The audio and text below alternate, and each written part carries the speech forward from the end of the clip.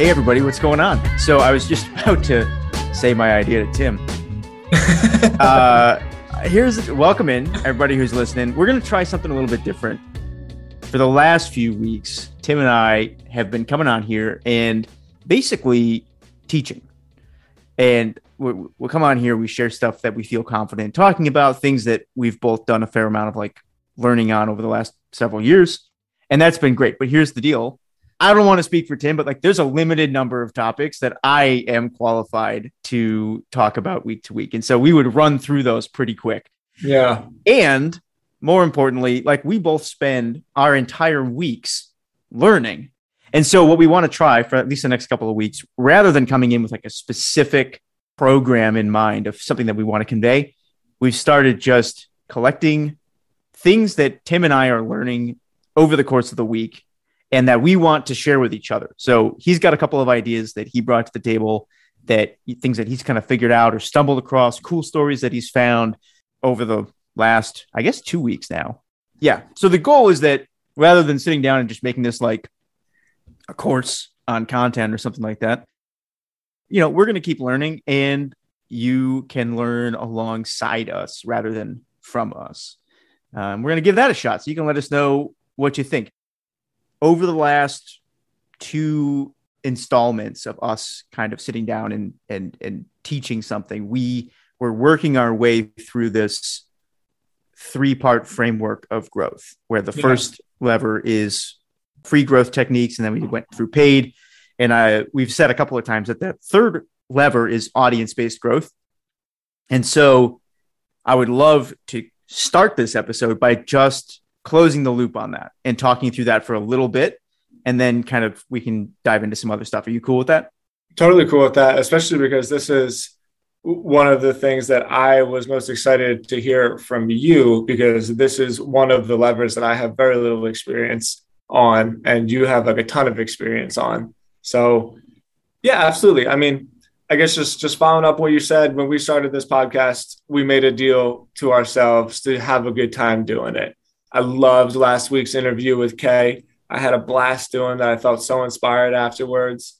We're going through things that we have learned, but there's so much more that we can learn. And so it's just, we're going to learn some of this in public and be able to share it with our listeners. So definitely let's close this one out. Talk to me about the audience lever. Yeah, sure. So I had the opportunity to sit down with Louis Nichols over at SparkLoop. I love that dude. Yeah, he's great. For anybody who doesn't know him, Louis is a co-founder of this software called SparkLoop. It's a growth. Basically, it's a referral growth marketing platform. So if you run a newsletter, you can basically sign up for SparkLoop and they'll help you with everything you need to run a referral program. And they run, 7 of the 10 largest email referral programs in the industry. A lot of companies like The Hustle or Morning Brew built their own, from scratch, but SparkLoop runs the rest. And I like Louis a lot because he has a very unique position in the industry. Morning Brew's referral program is probably the biggest, if I had to guess, probably the biggest in the industry. And everybody who works on it knows what it took to build that, but they only know what it took to build that. Yeah.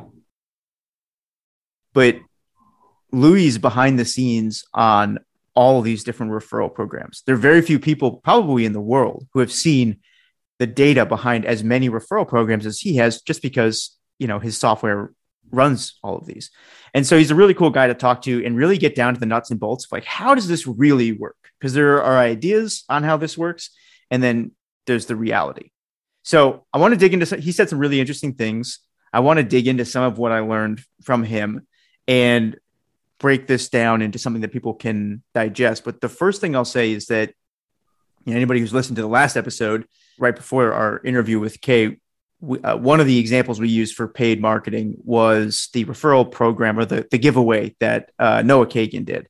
And that's true. It is paid. What I want people to maybe think of as we start talking about this audience-based growth is that it builds on the 2 buckets that came before. So for everybody, in case you didn't hear, the first lever that you have at your disposal for growing anything is like free marketing tactics.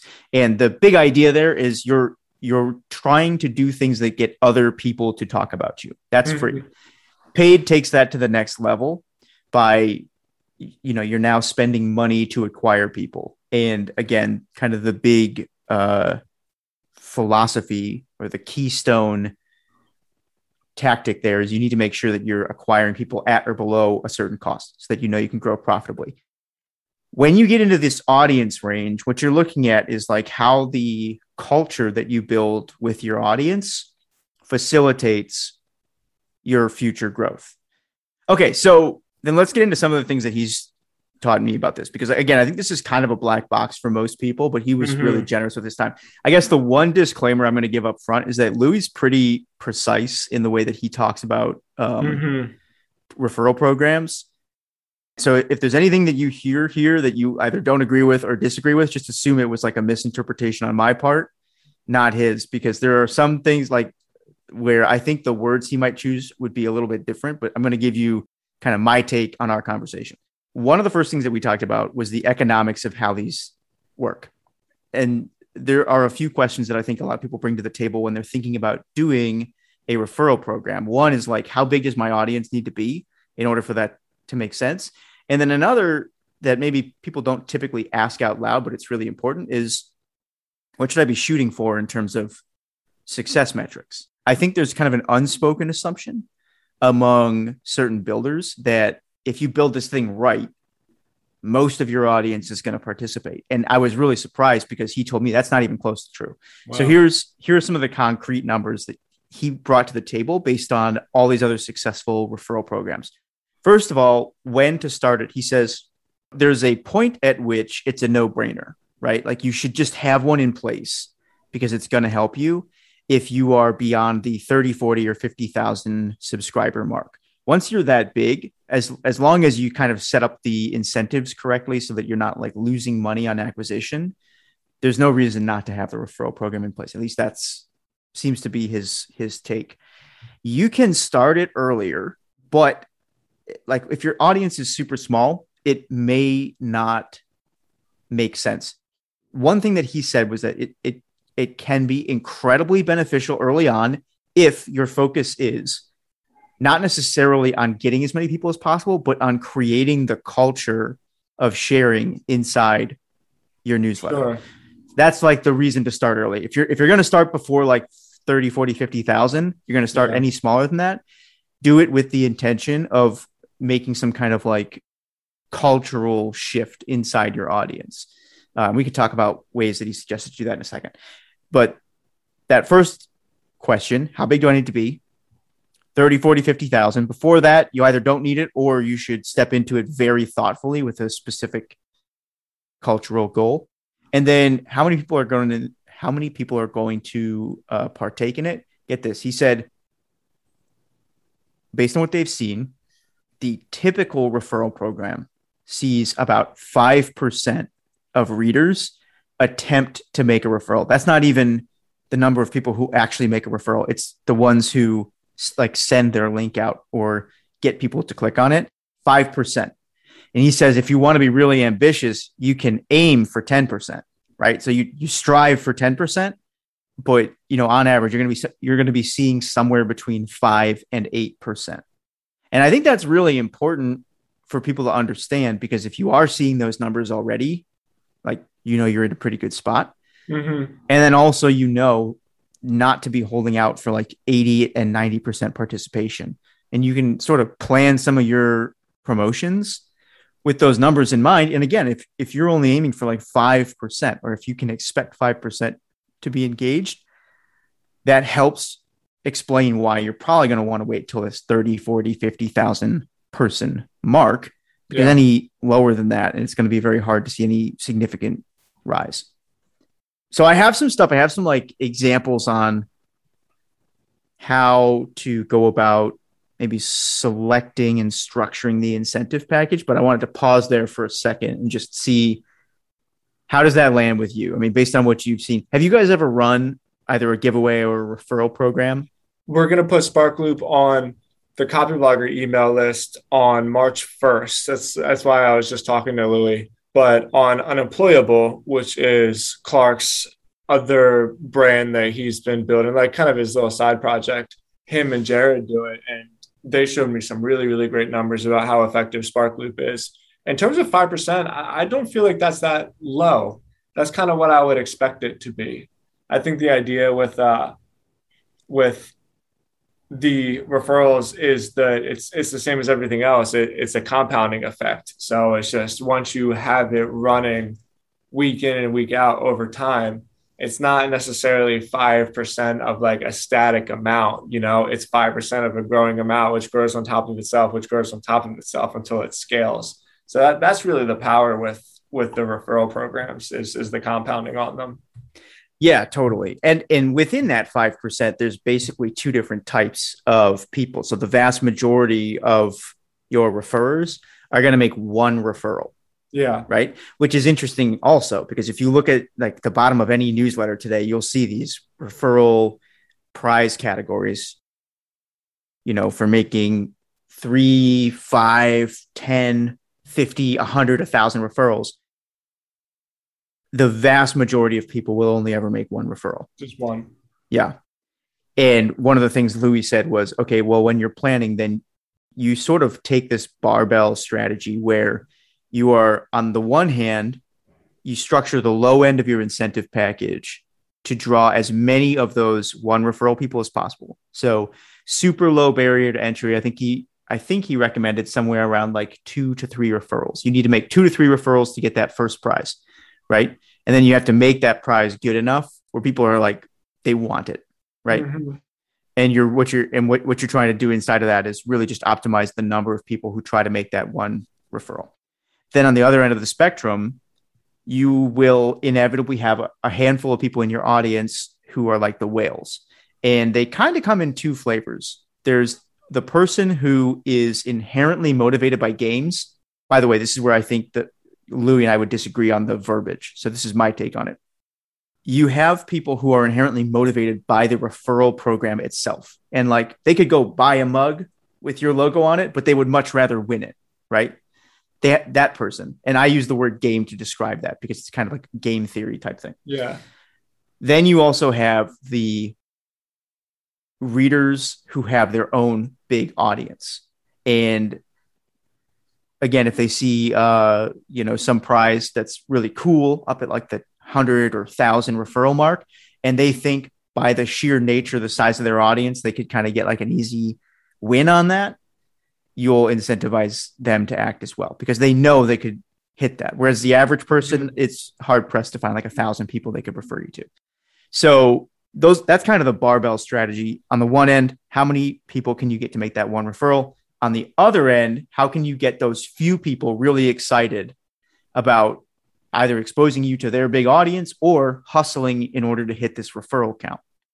And he had some tips for that. So one thing that's probably counterintuitive, he said, focus more on the inherent value of what it is you're offering rather than the price point. So there's like some people who, they'll give away a Tesla or they'll give away a Peloton bike or something like that. And those can be, those are pricey prizes if you're not working with some kind of partner. But he said, so I don't know if I should name drop this. He described an example of one particularly well-known author in the tech and business space who only works a handful of hours per week and describes in several books how to make that happen for other people. And when I say a handful, it's less than the number of hours you could count on one hand. So this person runs their referral program on SparkLoop, or at least did, and was experimenting with different giveaways. One was giving away he said basically some kind of electronic device. It maybe, I don't know if this was it, but maybe like an Apple notebook or something like that. Something that was flashy that everybody kind of thinks is cool and wants. That campaign performed okay. It was like, all right. But then Tim came back and said, let's just give away like 50 signed copies of this book. So 50 signed copies of his own book. And when he did the signed copies of his own book, that campaign performed 5 to 10 times better than That's so interesting. Yeah. Because I would be so much more motivated to get a signed copy of the book rather than an iPad. And that's the thing, even though it's way less expensive, right? Like Yeah. you go to a book signing and you could get a signed copy for maybe $5 more than whatever the cost of the book is. But the issue is there's no other way to get it, right? Totally. So I thought that was a good tip. Don't necessarily worry so much about how much money you're spending on the incentives. Instead, focus on like what's the inherent value or the sort of I don't know, like the rarity value. Yeah, for sure. There were a couple other things we talked about that I'll throw them out here, and then we won't belabor this point too much longer. But I hope these are helpful for people again, because Louis has insight that most people never get on this process. So a few other things related to how to set up the prize frameworks. So one thing he took me through is he said there's basically 3 types of incentive packages. So this is the one most people are probably familiar with. If you refer 3 people, you get, a mug, 5 people, you get stickers, whatever it is. And that goes up and up and up. And the deal with that is it's kind of ongoing. So if you refer those people over the course of a year, you're still going to get those prizes. That's the milestone program. Then there's 2 others. One is like a time-bound giveaway, where we'll say, hey, this month we're giving away a Peloton bike or 50 signed copies of a book. To each referral you get 1 entry, and then we're going to draw 50 names or something like that. So a time-bound prize draw giveaway. And then the third is like a first across the finish line. So it would be something like for the first 5 people to refer 10 members are going to get, one-on-one with the founder or something like that.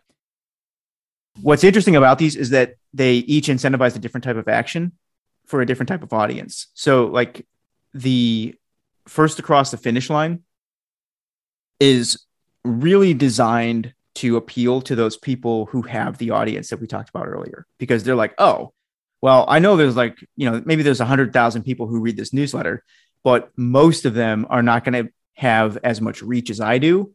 And so I think I can reach whatever, 10, 20, 50, 100 people before anybody else can. And so it's kind of set up to optimize for that far left end of the barbell that we talked about. Whereas the other, like the milestone, is almost the exact opposite, right? So if you have a large audience, milestone programs remove any fear that somebody's going to put in effort and like not see a payoff. Sure. And so his kind of final takeaway was, what's the best setup? The best, like where you're going to see the best performance is actually combining the two. So an ongoing milestone program coupled with some kind of giveaway every 1 to 2 months, whether that's time bound or first across the finish line, something like that. And then in terms of choosing those prizes, okay, that's kind of the end for Louis.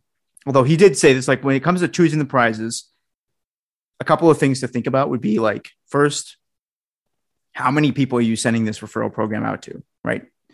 So how big is your audience? How much do they want the prize? Then here's the really important one. How many other people like them do they know? Because if you have a program like Morning Brew, which is like, college kids who read finance stuff, it's pretty easy for those readers to find somebody else to share it with. But if you run, like a newsletter for divorce attorneys or something like that, maybe they know a couple of other ones, but they're not going to know a whole bunch. Most of them won't know a whole bunch of other people who need that product. So when you're thinking about whether or not to use a referral program or like audience-based growth methods, it's important to consider how many people in your audience know other people like them. That's super interesting. Yeah, I never would have thought of it like that too, because you could have a group of 100,000 people, but those 100,000 people might be in some kind of clique that doesn't necessarily incentivize that they all know each other, right? As opposed to, like you said, Morning Brew is a great example because like all college kids know other college kids. Right. But I mean, I guess divorce attorney is a pretty good example. a divorce attorney probably knows a handful of other ones just from the industry, but they don't hang out in like, dorm rooms with divorce attorneys. Yeah. Yeah. There's probably some other version of that too, where it's like people are actually negatively incentivized to share because Exactly. they're competitors, right? And they want to have Exactly. kind of the inside track. So he mentioned a couple of newsletters that I'll mention here because they're doing a particularly good job of this. So the first is Brennan Dunn, who writes a newsletter called Create and Sell. Yeah, the right message guy. You know? Yeah, yeah, of course. He did. I've never spoken to him, but I know him and I think he knows me. He's got a really cool software called Right Message. It's Right Message has been way too sophisticated for me. Like I'm just I'm good with like a couple lead forms and funnels on ConvertKit, but Right Message is really, really cool. And I know that Louis uses Brennan's newsletter as like a case study pretty often because Brennan is like highly, highly sophisticated in how he segments his audiences and stuff. So I think he'd be a really good example. Oh, that's interesting. Yeah, the thing he pointed out to me was he said Brennan does a good job of like writing in a way that's tweetable and then making sure some of those pull quotes, the button is right there to tweet it. So Yeah. he'll write, and I thought that was brilliant because I'm like, oh, of course, you're putting all this time into content, but why don't you make sure that the content itself is super, like makes somebody else look smart by sharing it? Yeah. Yeah. I guess Brandon does a good job of that, which is cool. So he's one. And then I might pronounce her name wrong, but I think the other is Leda Solis. She writes SEO FOMO, which is a newsletter. And apparently she's just quite good at the cultural side of things. So like calling people out, saying thank you, displaying who the highest sharers are, and really creating a culture of sharing inside her newsletter, even though it's on the smaller side for now. So those are a couple to check out if people are really interested in this. But basically, that is most of what I've found researching referral programs. The only thing that I would add to it is when you look at a milestone program. In the past, I've referred to this as a game, and I think that's a term that Louis might disagree with, but I use it to mean something like, I think you can think through these programs using the principles of game theory, which speak to like the motivations of people involved and how they'll react in different circumstances in order to maximize your chances of success. So one thing when it comes to incentive structures that is really important that I think it often goes missed is if you build it right, ideally, your cost per acquisition should go down as somebody continues to move up through the ranks of your incentive structure. So if you look at like, let's say somebody giving away stickers as their first reward, and then maybe a keychain and a mug. If you look at the cost that you pay for each of those prizes and sort of total it up and divide it by the number of new subscribers you're going to have as a result of that referral program, as somebody works their way up the chain, your cost per acquisition should go down. Ideally, I think that's something that often gets overlooked because people just think of it in terms of like, well, what do people want? What's going to motivate people? But there's a business side to this too that often gets missed. So that's the one other thing that I would add. Again, I don't think Louis would disagree with the economics, but I've in the past, he's objected to the term game. So I don't want to put that word in his mouth, but that's how I think about this. Yeah, he was really generous. So if you are interested in more on this, probably go check out. I'm sure Sparkloop is like publishing cool stuff about this as well. They got a pretty cool blog. Yeah, just go follow Louis on Twitter. He's very similar to you in that a lot of what he tweets about is specific to newsletters and about email publications, as opposed to, I guess, what you could call like traditional email marketing. He likes newsletters in the same way that you do. So yeah, he's really cool. It's a great software, and Louis is super fun. All right. Is that what you got on here with insider tips from so-and-so and so-and-so's referral programs? Is that where this was inspired from? Oh, yeah. Do you feel like I covered that? Did I get enough from the Definitely. specific referral programs? If there's only one thing to add, I think I would add that referral programs are very simple. I find one of like the educational barriers with the referral program is setting it up and people think like it's a really good idea. And then when they get to setting up, they kind of freeze. But it's like a super, super simple software. And especially if you use it with ConvertKit, there's even a layer of ConvertKit that Sparkly basically comes with the tier, like one of the higher tiers. And so it's already baked into the software. That's right. Yeah. So it's like, it's so easy to set up and so worth it. And there's nothing but upside from it.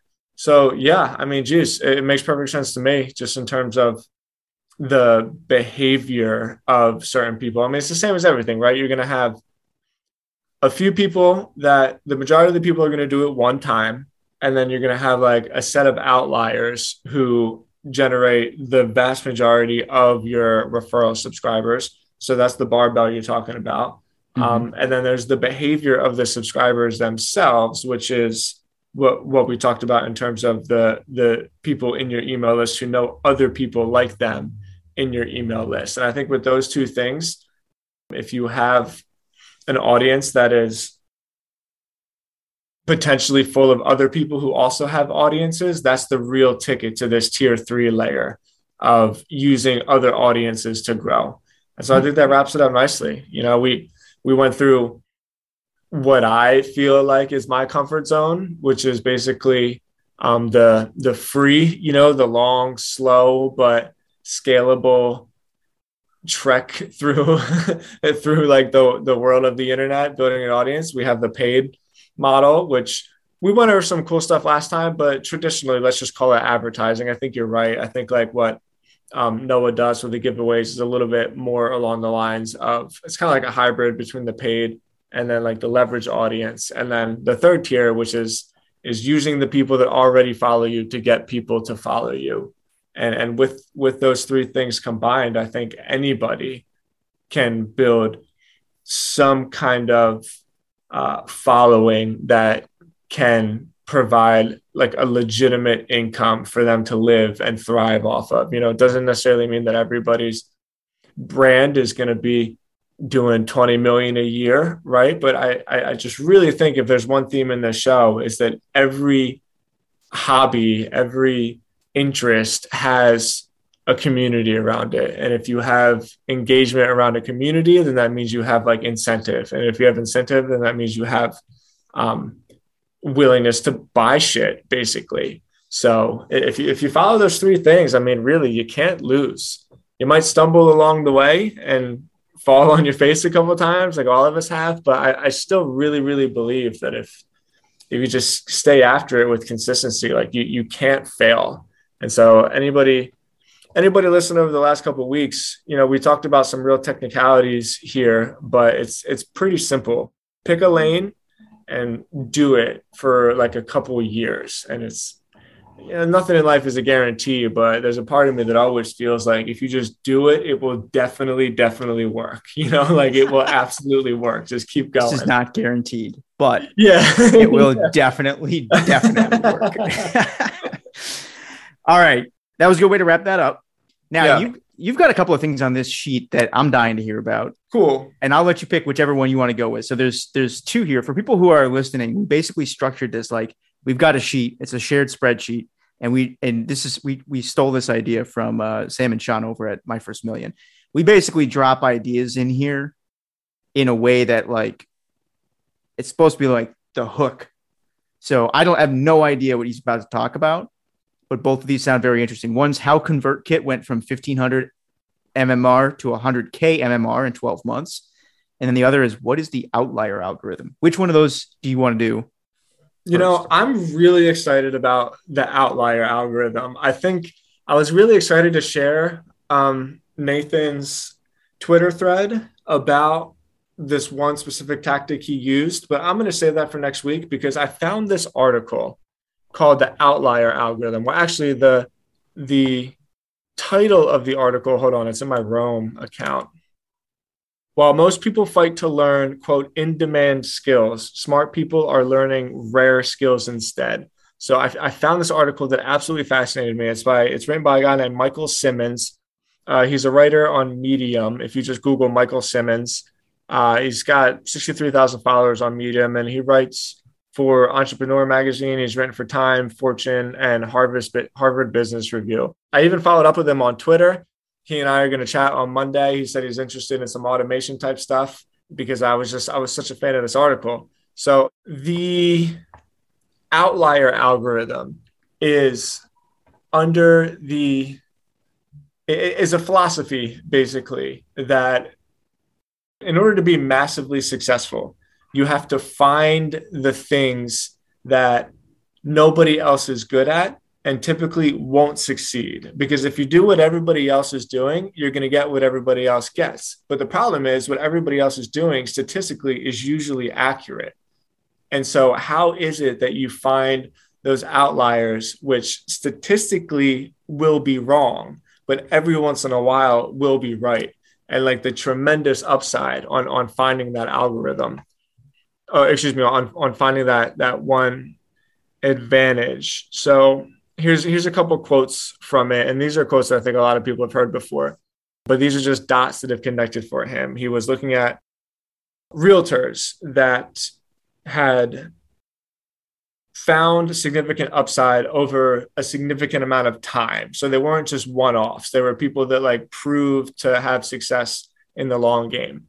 Okay, you want to be greedy when others are fearful. You want to be fearful when others are greedy. It's that simple. Quote by Warren Buffett. This is a quote by Howard Marks. He's the founder of Oak Tree Capital. In order to get to the top of the performance distribution, you have to escape from the crowd. Okay, so it's a lot of contrarians, more or less. Here's a quote from Peter Thiel. The best projects are likely overlooked, not trumpeted by a crowd. The best problems to work on are often the ones nobody else even tries to solve. And so there's a theme here because there's a reason why nobody else is trying to solve these problems, because statistically speaking, these are problems that won't necessarily, that solving them won't have an upside, but one of them, a few amount of them will have a tremendous upside. Okay, and so here's the really cool part. This is the outlier algorithm. To put simply, each of these innovators and investors are saying you should focus on investments that are rare and valuable. In other words, you should focus on the star below if you want big profits and impact. So clearly this article was written under the context of investing, but the philosophy shows with anything, with writing, with content marketing, with business, with sports, with just exceptionalism of any kind. So it's kind of like a matrix, basically. And the top right is in a star, which is rare and valuable. Because if you're in the top left, you can be rare, but not valuable. I'm trouble thinking of an example, but there's also something that is not rare and not valuable. But then this is the tricky one, valuable, but not rare. And so here's the example that he was using.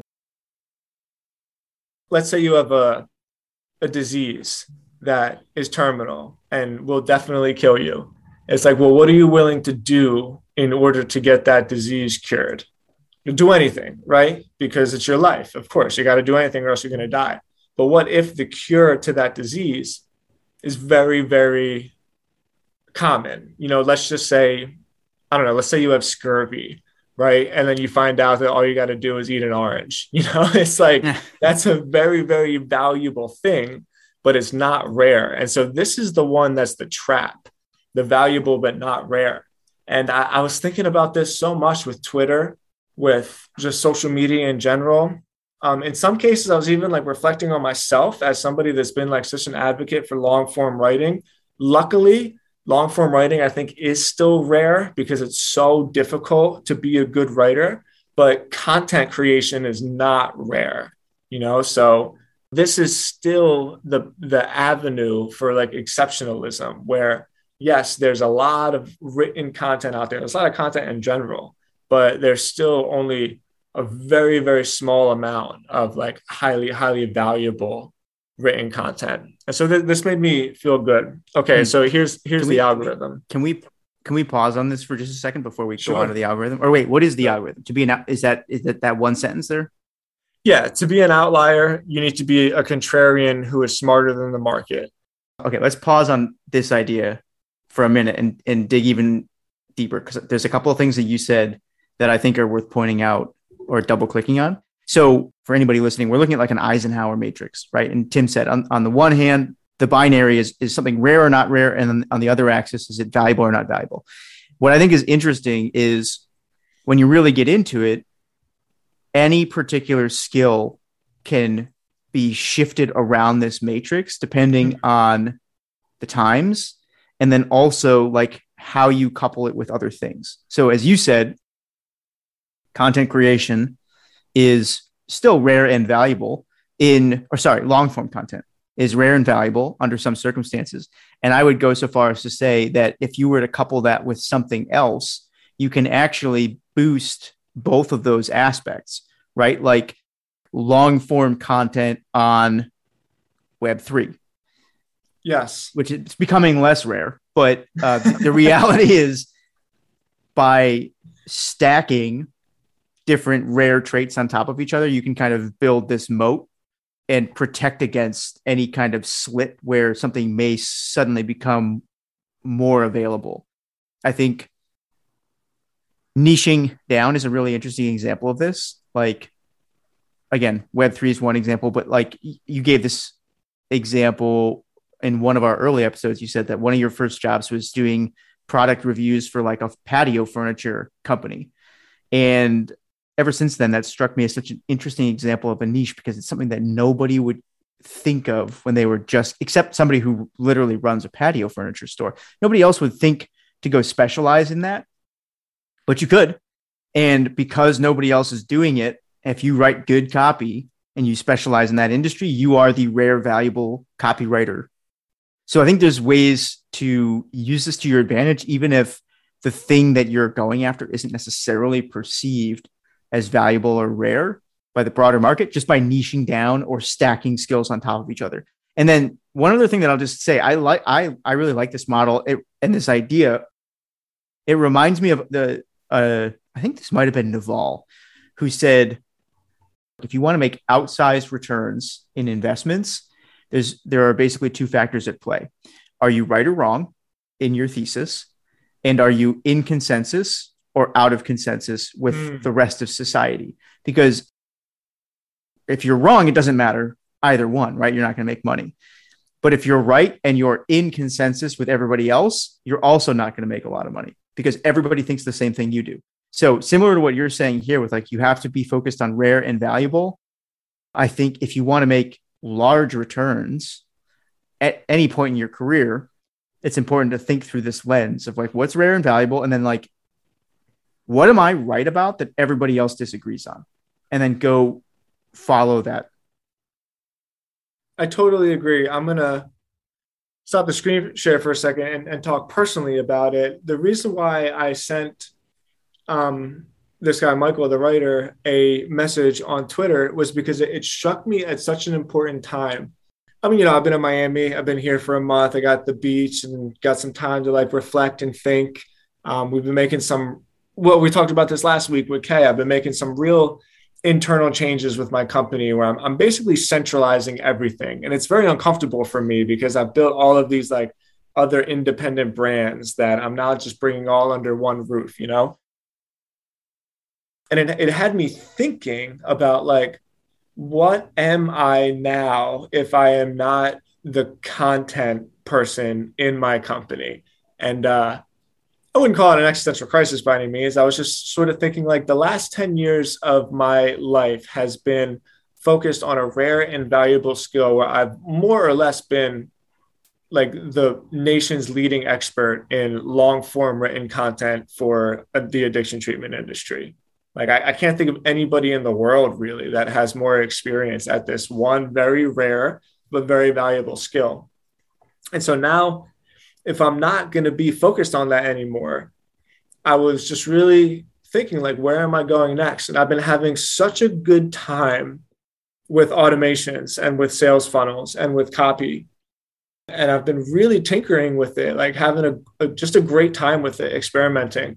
And when I read this article, there's a part at the very end of it that I can't remember off the top of my head, but it really was like a ding ding moment for me. I was like, oh man, so the next 10 years, I think me personally, I'm dedicating fully on segmenting and automation because I know that the skill of creating an audience, quote unquote, isn't as rare and valuable as it used to be. Because the way the economy is going, like everybody needs to have a following in one way or another. Like we're all our own mini economies now. Like we're all so long-tailed, more or less, where we all belong to such like micro communities because of the internet. And so if my skill, I don't want to say not rare, like I'm not trying to underplay what I do. I'm just acknowledging that things evolve, and what is the next like 10 years going to be like for me. And I had this realization that, man, like that's my move. I know how to drive traffic. Like I really do. I know how to drive traffic to an audience. I know how to collect emails, and I know how to drive leads also.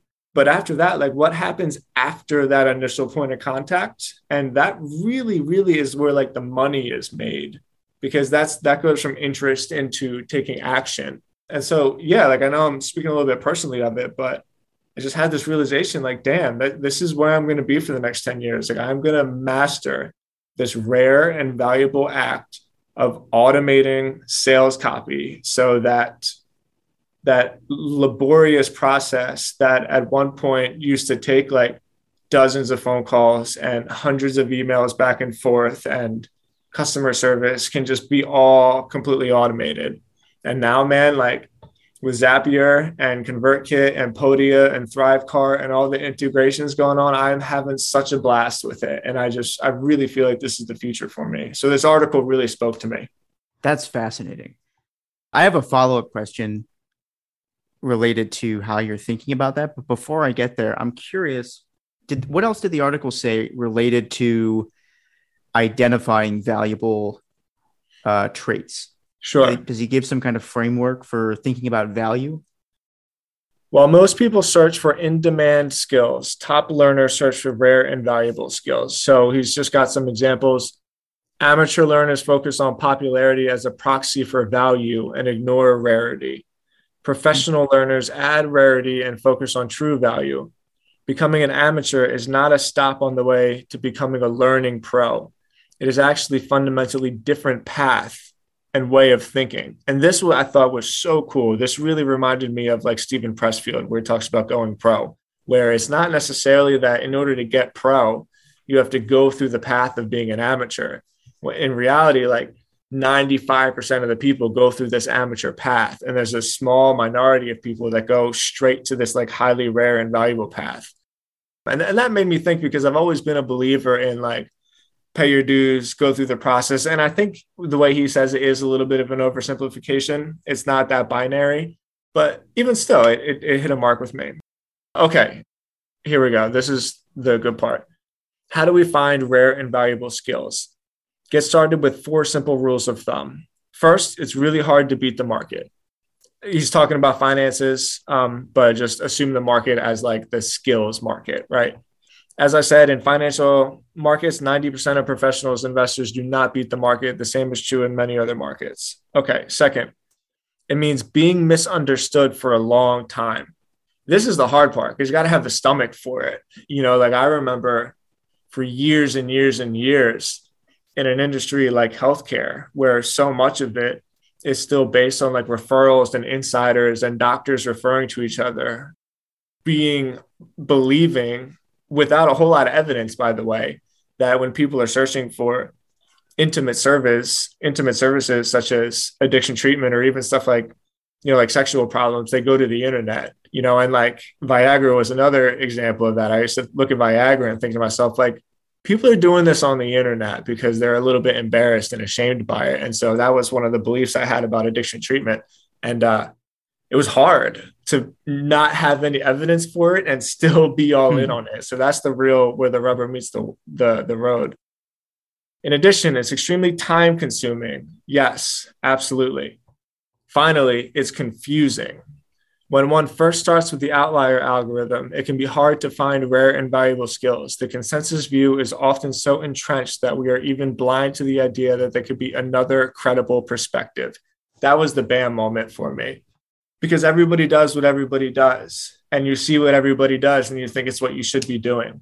And so like, it's so confusing to go the other route without a whole lot of evidence that your route is actually the more direct path to success. Yeah, man. And after reading this, it really, really hit me. It's not that rare and valuable to build an audience anymore. It is super, super rare and valuable to figure out how to provide such value that they buy shit. Because we talked about before, Justin Timberlake, a couple million followers, right? Can't sell books. And so Can't sell books. Yeah. And so like, it's just, it hit me, man. I had like a revelation. I'm telling you, this trip in Miami has been really good for me. And I'm like really excited about learning these new rare and valuable skills. Okay. So I like this a lot. I always am a fan of stumbling across a new piece of content that like unlocks new ways of thinking. I have a couple of opinions on some of the things that he said, which I'm going to throw them out here just to battle test this a little bit for people. So I don't know that I would agree with the statement that it's hard for that it means, what was it? It means being wrong for a long time or being seen as wrong. Is that what he said? Being wrong for a long time? Yeah. Let's dig into this one because I think there's something interesting here for anybody who's thinking about this through a business standpoint. One of the things that we had said on this podcast a couple of weeks ago was like, if you're looking to build an audience-based business, there's kind of a framework. Step one, cash flow. Step two, trust and influence. Step three, products. Monetization, yeah. So I think I get what he's getting at, but I would temper it with a couple of add-ons, which is this. First of all, if you find a really valuable skill, like I think you've actually stumbled on real value when you're not being told that you're wrong. Like if you were to go to somebody right now and tell them, I can tell you how to start making money on your audience, and like I am the expert in conversion, there's 0 people on the planet who's going to be like, Tim's out of his mind. Like that's not what businesses need these days. Anybody who thinks that that's wrong is crazy. So if you're talking about world-changing technologies, I do think you're right. You need to have a stomach for being told that you're wrong because most people, definitely. And to some extent, that might be what he's getting at here. Like if you want that, 100 million X return, like Zuckerberg or Bezos level. In fact, the people that he quoted right up front there, right? Buffett, Bezos, all these people. Yeah. So just because a visionary has been proven right for now doesn't mean they can't lose it. And the interesting recent example of this is stock that you can buy that's like a bundle of all these high-tech stocks. It was growing like crazy. People like, he lost like $50 billion in a day. Yeah, you guys wrote about it a bunch. I know exactly what you're talking about. I can see his face. Yeah. I don't even know the person, but let's just call it a fund. It was a fund that focused on high-tech stocks. It grew like crazy, I think 300% or something like that. And then obviously with the recent downturn, it imploded. Can you see this in Photoshop? My goodness. Crash and burn. Yeah. So the top line for everybody listening, or for everybody watching, top line is this, high-tech stock bundle. Bottom line is Berkshire Hathaway. And so he kind of continued with this slow and steady wins the race. So this visionary on the top end was flying high, and then all of a sudden he blew up all the way down and then came back to meet Warren Buffett. And I'm still kind of thinking about this out loud because maybe I'm wrong. At that time, Buffett was considered wrong, right? Because he wasn't buying into all these high-tech things. Yeah. So maybe this guy's right, and you do just kind of have to hammer through. But I think the thing that I'm driving at here is I would just caution people, if you're building a business, maybe don't buy into the idea that you're going to have to be proven wrong for years before you see a return. Maybe that's what we should say, because like Buffett's seen a pretty consistent return over time. And I think if you were to get into conversion optimization, you would see a pretty consistent return right out of the gate. And so you as a business owner should not look at a lack of success as some indicator that you're like on the right track for some big payoff down the line. You could just be wrong, right? Look for something that is making you money now and will continue down the line. I don't know. I'm just thinking out loud here. No, I think you're totally right, because if somebody came to me today, I would still say the best thing that they could do is start a blog. And I think that's probably going to be the case. I still can't see any. It's just like the only thing you ever own on the internet is your domain and your email list, And so like, I don't see that changing anytime soon. So there are tried and true skills that can provide you with the ability to love your work. That's really what we promote here at Copyblogger. You know what I mean? Like, do work that you love and make a bunch of money, because what else could be better? But I think there is still something to continuously being on the hunt to see things that like other people don't see. It doesn't, and by the way, it doesn't necessarily always mean that it's risky, right? Like, I think if I were to read that article, you get the feeling that like, wow, these are just gunslingers that are like, I'm putting all of my money on like Black 36 and just spinning the wheel. It's not necessarily about that. You can take risks in a few different departments, but you know what it reminds me of? It reminds me of Jim Collins from Good to Great, where the first chapter is shoot bullets and then shoot a cannonball, where it's you shoot bullets in a bunch of different directions and then you just figure out like my aim is on point. And if I shoot this every time, I'm going to hit the target. And then when you do, you know that you can really load up, which I guess looking at in my example, that's very similar to what it was as well. Like, I didn't just start off by seeing this opportunity within this particular industry and building like a company around it. I was writing about my own journey on Sober Nation. Like, I was shooting a ton of bullets in a ton of different directions. And it wasn't until I started writing about certain things that I saw the pattern and I saw the opportunity. And then even then, I didn't quite go all in. Like, I needed a little bit of assurance to go all in. But once I knew that my aim was on target, I went all in. So yeah, I think you're totally right. I guess if we're summarizing it, the article in finance, especially because finance and tech has this like culture of, profits, right? And that's kind of like a bunch of nonsense. The majority of it is just regular people making above average returns, which is what you want. And if you can be on the hunt for opportunities that are looking in a different direction from the crowd, that really is where you can make that kind of life-changing home run. And so I think that still pertains true, regardless of the measured approach. I like this. What I want to know from you is, how are you thinking about deliberate practice for both the skill of spotting valuable skills and this specific example of becoming an expert in conversion? And I'm putting you on the spot there because I think that's kind of it's a perfect example because, it's funny. Me and Brian Clark were talking about this a little bit because he's a little bit more tentative to pull the trigger. And my style has always been like, be willing to fail in public. And so even with things that have like a really solid reputation around it, and maybe I'm a little bit too lackadaisical around it, but even still, if I had to choose one or the other, I would choose my view, where it's be willing to fail and take failure, not as failure, but just as data, because that's all it really is. Like, success is actually continuous failures over and over and over again. Like, there's no such thing as like, I made it, like, oh, I did it, I succeeded. It's really not like that. It's just a continuous like herky jerk motion going in a certain direction.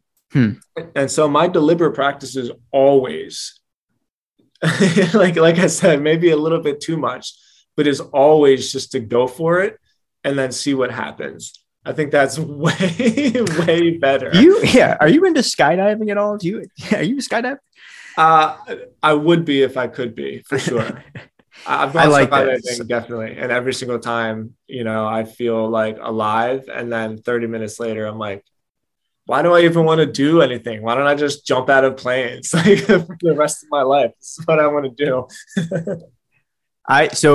So this is good. Like, one is kind of inoculate. You have to inoculate yourself to the possibility of failure. And you do that through just like taking repeated shots. And I like that the example you gave, fire bullets than cannonballs. So for me personally, one thing I struggled with is confidence in my own ideas. Yeah. And there was specifically one line from Ray Dalio's book, Principles, that helped me with this, where at some point he said that he realized he had a tendency to be right, but early. And I had never thought of those as a potential combination, right? Mm-hmm. As soon as he said that, though, I was like, oh, like I had never felt so aligned with something that an investor had said before. But like this concept of being right but early. When I heard that, I started kind of reassessing some of the predictions or bets that I had made in my own life, and realizing, and there's bias to this, right? I'm kind of choosing to focus on the ones that were successful, but this was true for me, and it's probably true for other people who are listening to this. You've probably made bets at some point in your life that were right, but you were just a little bit early, or you didn't stick with it long enough for it to actually pan out. And this is like every entrepreneur has an example of like, oh, I had that business idea. You see some business that gets a bunch of funding or sees some huge exit, and you're like, man, I was thinking about that back in 2008. So that concept was really helpful for me. And then one way that I've taken that into deliberate practice is through like small bets in the stock market. As an overarching rule, I don't buy individual stocks. I have some HubSpot stock because that's part of my employee comp. And then I have most of my money, 99.9% of anything that I'm investing is going into index funds.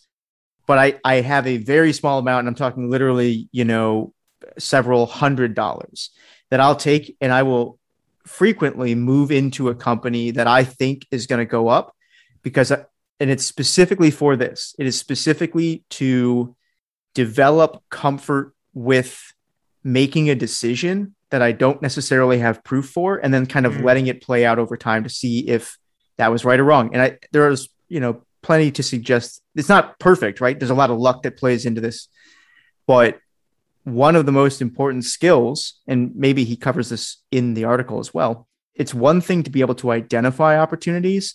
You need to be able to take action on them too. And actually, this is something that I learned during the pandemic, because it's literally my job to research trends. And so there's a whole bunch of stuff that just because of what I do for work every day, I saw coming and didn't capitalize on. For example, like I was reading research reports on the used car market and how that was basically going to blow up probably April 2020. Wow. Like we were already seeing, because, manufacturers been shut down, their parking lots were empty. So you knew like the backlog of new cars coming in was going to drop dramatically. Nobody could have predicted the chip shortage the same way that it probably played out. But long story short, I had a front row seat for the used car market. And then some of these stocks went crazy. Like, what was it? Was it CarMax or one of the stocks related to used cars? A used car seller went nuts. When that stock popped off, I realized, I was like, damn it, I was reading about this months ago, and I should have been in a position to do something. And this is when this fundamentally changed my investment thesis. And this is how I now think about opportunities. So there's this idea that, what do they say? Like, success is when preparation meets opportunity, right? Yeah. It's incomplete. It's right, but it's incomplete. To get success, you need three things. You need to be able to see the opportunity. You need to be in a position to do something about it. And then you need to do something, right? Yeah. Those three things. If you can see an opportunity and you have money on hand, but you don't actually invest, you're not going to see any upside. If you can see an opportunity and you don't have any money on hand, like, it doesn't matter, right? Your hands are tied. You can't invest. So in order to capitalize on these rare and valuable opportunities, I think it's helpful to just think through that concept of, like, you need to be able to see the opportunity, you need to be in a position to do something about it, and then you need to do something, and then do something about it. Yep. And that third one is the hardest one, and you have to look for opportunities to practice it. You look for opportunities to take bets, like you were saying. And I think there's small ways to do it. Like, it doesn't have to be huge, but you kind of inoculate yourself against this possibility of being wrong, and you get used to trusting yourself. And then, you're going to be wrong. You're probably going to be wrong most of the time. Most of the time. Yeah. But a couple of them are going to pay off big. And that's all that really matters. You can be wrong. You can be wrong most of the time, as long as you're making the right bets. So I like that. Deliberate practice, take shots, and then build the skill of taking those shots. It is a skill. Then this is perfect. I think this is the perfect time to sign off. I got to go wake up my kid anyway, but we always come away from these things with like a little bit of a lesson, right? It seems like we just have a conversation, see where it takes us, and then wrap it up with a lesson. And I think for me, one of the things that I have done well, and believe me, I've done plenty of things not well, more so not well than well.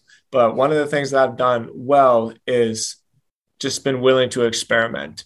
Through all of that, I've like a website that's about stem cells. Got me totally into this whole other industry that's super fascinating. And, again, 20 years down the line, who knows what that's going to be. I learned all about courses. Now I'm learning about funnels, learned about content marketing. I learned about healthcare, learned about moving. We built a moving website just because so many people were moving across the country. And I saw that and I learned all about that industry. So like, look, you can take this to the bank. Most of what I do fails, but it all kind of stumbles forward into this progression of being at a position where you're confident enough to like just know what you're doing, basically.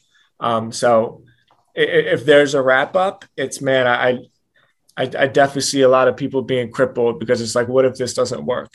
And like, let me tell you something, it's probably not going to work, right? Like, it's just probably not going to work. But Nicholas Cole says this a lot, and we got to have him on the podcast one time because he and I finally have to duke it out.